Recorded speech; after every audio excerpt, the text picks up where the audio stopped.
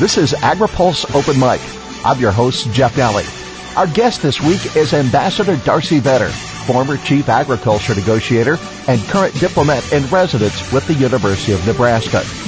AgriPulse Open Mic is brought to you by Edge, the dairy farmer cooperative that gives milk a voice. Learn more at voiceofmilk.com. AgriPulse Open Mic continues with Ambassador Darcy Vetter next. Edge is the dairy farmer cooperative that gives milk a voice. Edge gives every dairy farmer a progressive voice in matters critical to their business and the dairy community. Edge provides leading-edge member representation and addresses farmers' diverse needs and challenges. Edge is an energetic, forward-thinking organization representing all farmers equally, recognizing both the differences and similarities in farms, regardless of size, business goals, geography, and ownership. Now more than ever, dairy farmers need to be heard. Learn more at voiceofmilk.com. This is AgriPulse Open Mic. The U.S. withdrawal from the Trans-Pacific Partnership and comments on the renegotiation of the North American Free Trade Agreement have agriculture groups more than a little concerned about the Trump administration's position on trade. Ambassador Darcy Vetter is now advisor for the Farmers for Free Trade Coalition. Ambassador Vetter says the industry should not be surprised with the events of the day. International trade negotiations and the processes around them are kind of difficult to understand. And, nerdy trade negotiators like myself sometimes speak in a language that not everybody understands, which is in part why an effort like Farmers for Free Trade is so important, to put in very clear and plain-spoken arguments the value of our trade relationships. But, frankly, I've spoken to a number of farmers and ranchers who said, I know there was some talk about how NAFTA was bad and maybe we want to renegotiate it and redo it, but I actually didn't know that the president had authority to do this, or I didn't understand the process of how you could enter into or pull out of agreements. And frankly, just understanding how countries talk to one another and all that would be involved in doing that wasn't really clear to me. Other aspects of issues we've heard on the campaign seemed more tangible and more real. And I think that's a fair point. It can be hard to say, well, we might want X, but if Canada and Mexico want Y, how does this process really play out? And so I think, efforts to really demystify that process and to help advocate for larger trade relationships as well as just specific provisions are important.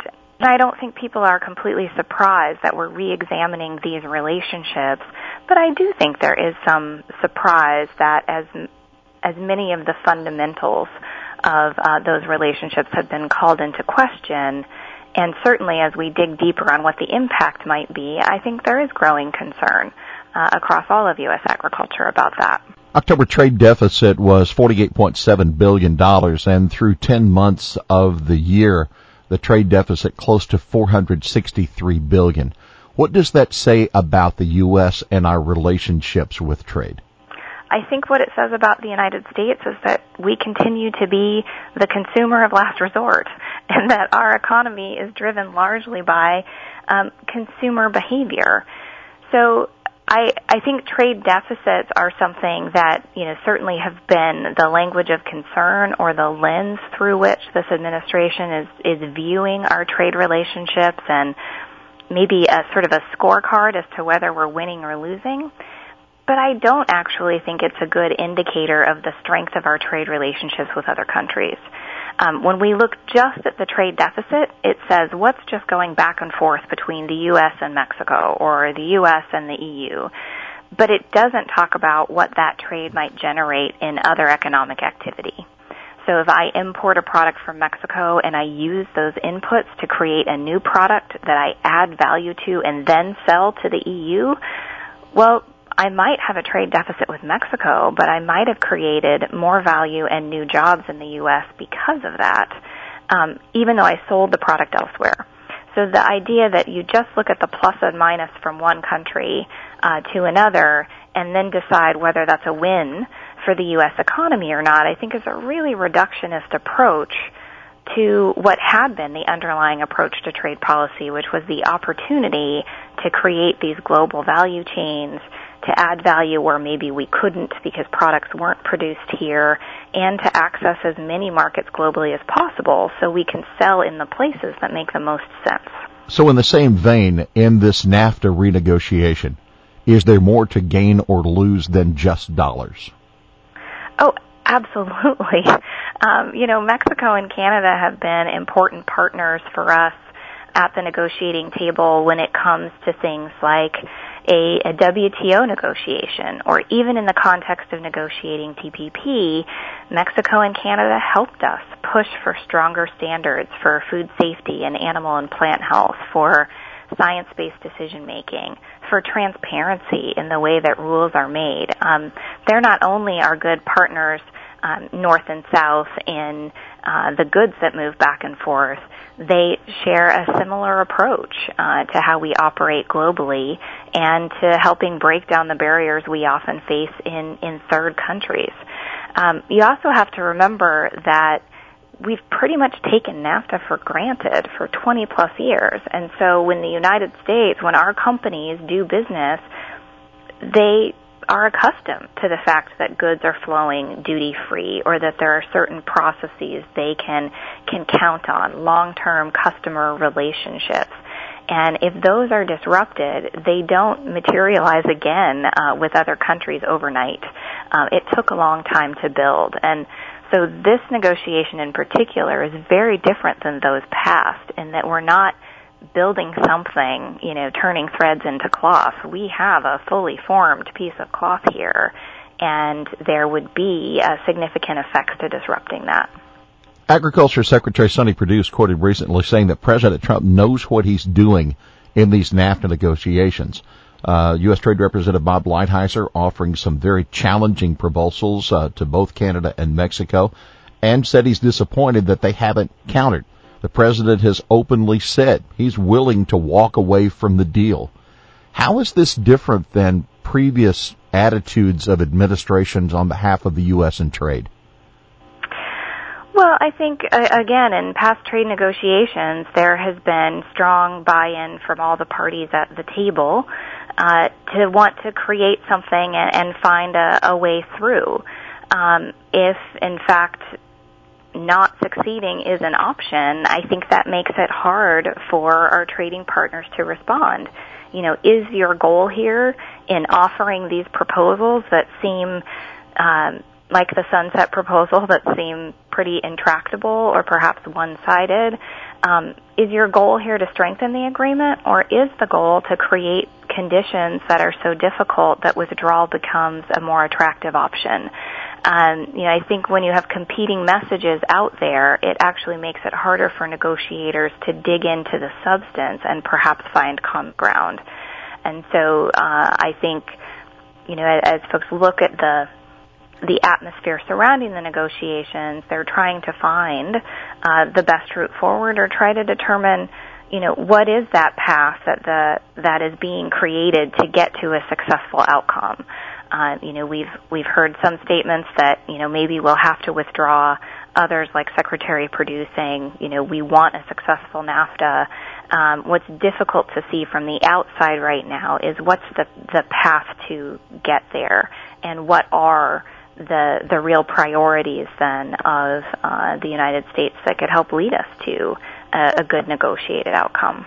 It was mused by one analyst that Mexico and Canada might actually be counting on U.S. agriculture and our presence and voice to prevent the administration from walking away, and therefore perhaps preventing us from getting the best deal, in fact, that we would not leave the negotiations. Well, I think there are a lot of dynamics at play right now at the table, and certainly some pretty tough proposals that have been put forward by the United States that Canada and Mexico have yet to respond to.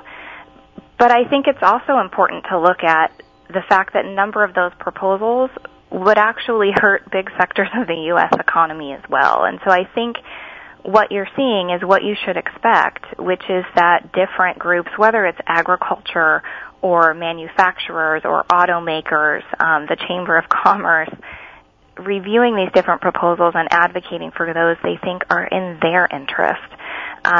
After 20 years of an agreement like NAFTA, I think it's hard to say that there are very many issues that are purely a Mexico issue or a Canada issue because our businesses are so integrated. I had the opportunity to talk to a group of CEOs in a number of big agribusinesses, and they didn't talk about their Mexican operations or their Canadian operations or their U.S. operations. They talked about their North American presence because they think of it in an integrated way. And so I think the reaction you're seeing from the business community is simply that our economies are largely together, and you can't have an impact on one without impacting the other. So, it may be that makes it harder for the U.S. to walk away, but I think that's the reality of how business is done in North America. Farmers and U.S. ag representatives that had visited Mexico recently have experienced what they describe as a different attitude among end users. And in fact, Mexico has increased yellow corn purchases dramatically this year. In your opinion, has damage already been done?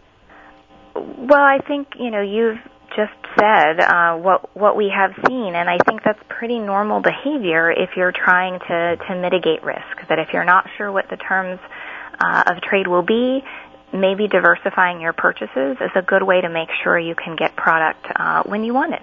So we have seen a decrease in corn sales. We do see Chilean apples on grocery store shelves in Mexico where it used to be largely U.S. product there.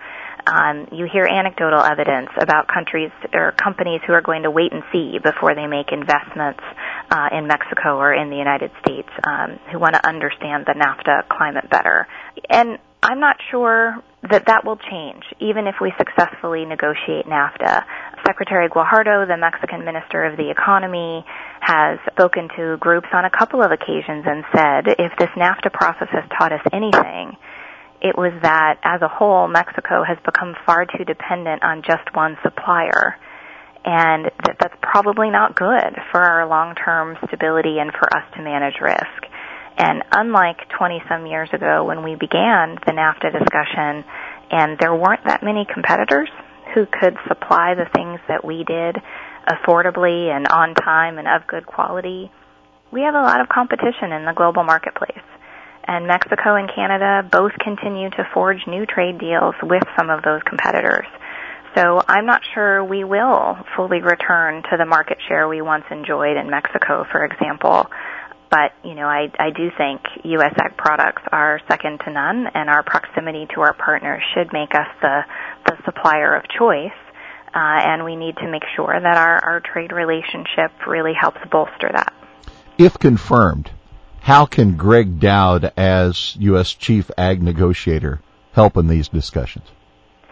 Well, Greg can help immensely, and I am hopeful that he will be confirmed very soon. He is a talented person and will be a great servant for U.S. agriculture.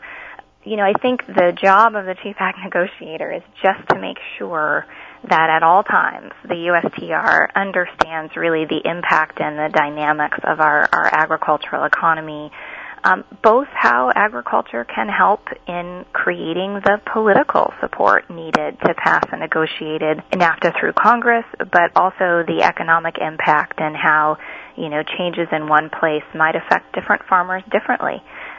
Different products are more or less sensitive to trade. They may have greater opportunities in one market versus another.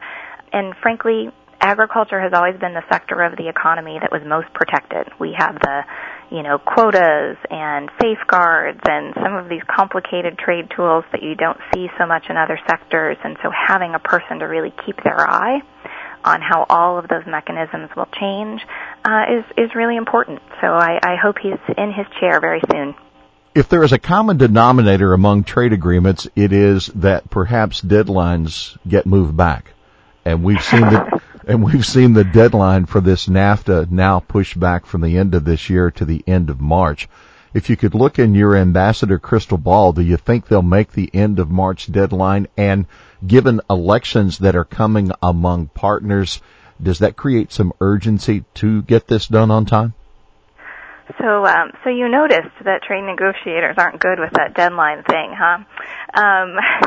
Yes, negotiations always tend to take a bit longer than you think. It was always extremely ambitious to think that three countries with as deep and complex a relationship as Mexico, Canada, and the U.S. could renegotiate a full trade agreement in 6 months or so. So the pushback to the spring is not at all surprising. But I think it is concerning to look at the number of issues that remain outstanding and the lack of full discussion even of some of those issues. What we're hearing outside of the negotiating room is that Mexico and Canada really have yet to engage on some of these proposals that are most contentious. And so even March, to me, seems like a very aggressive deadline to try to finish. And, of course, once you get into Mexican election season, there will be a point in the spring when it will be hard for the Mexican negotiators to engage at all because they're not really allowed to make significant big decisions during the most intense part of the campaign. So, I think there's the potential here that this process could drag on for quite some time, not just through March. And there's certainly a lot of work to be done between now and then. If you could set the agenda for trade for the U.S., understanding that bilateral was the preferred means, what would be your targets for countries? Well, I think that's a good question, and I think Southeast Asia would be really at the top of my list. And, I think the potential, particularly for U.S. agriculture, to help shape the consumer behavior of a growing middle class in some of those Southeast Asian economies is really important. And I think another really powerful part of TPP was the idea that you had a country like Vietnam and then Japan and the United States all signing on to the exact same standards. And, all the analyses of TPP showed that the biggest winner in that FTA would have been Vietnam. And so, I think you can do high standard agreements with countries at different levels of development, and seeing some successful examples of that has the potential to really change the dynamic for how we negotiate agreements going forward. And so I think those countries would be on the list, but enough time has passed if TPP is not a model they want to pursue, and years have passed since we began that process. I think there's some analysis to be done to say which of those countries in that region would be the biggest benefit for the U.S. Is it Vietnam? Is it the Philippines? Is Indonesia ready to take on a high standard agreement? But I hope that USTR is currently looking at where are those potential partners and where might the U.S. benefit the most from those. Part of your work now at the University of Nebraska-Lincoln is to help build on the legacy of former Ambassador for Trade and former Secretary of Agriculture, Clayton Yeutter. Can you talk about your work and how it will help others and perhaps how others can help you? Well, this is a really exciting project that I'm working on now. Clayton was both a mentor and a friend, and obviously one of the architects of the institutions that we use to negotiate trade agreements, helped create the foundation for today's WTO. No one talks about Clayton without talking about his broad smile and his booming laugh and the way that he was a really tough negotiator at the table and yet had deep and lasting and warm relationships with his negotiating partners. And I think that model of civility and a long-term view of how we relate to others, whether that's just domestically in building coalitions or with our trading partners, is an example we should all keep in mind. He is very positive in that way.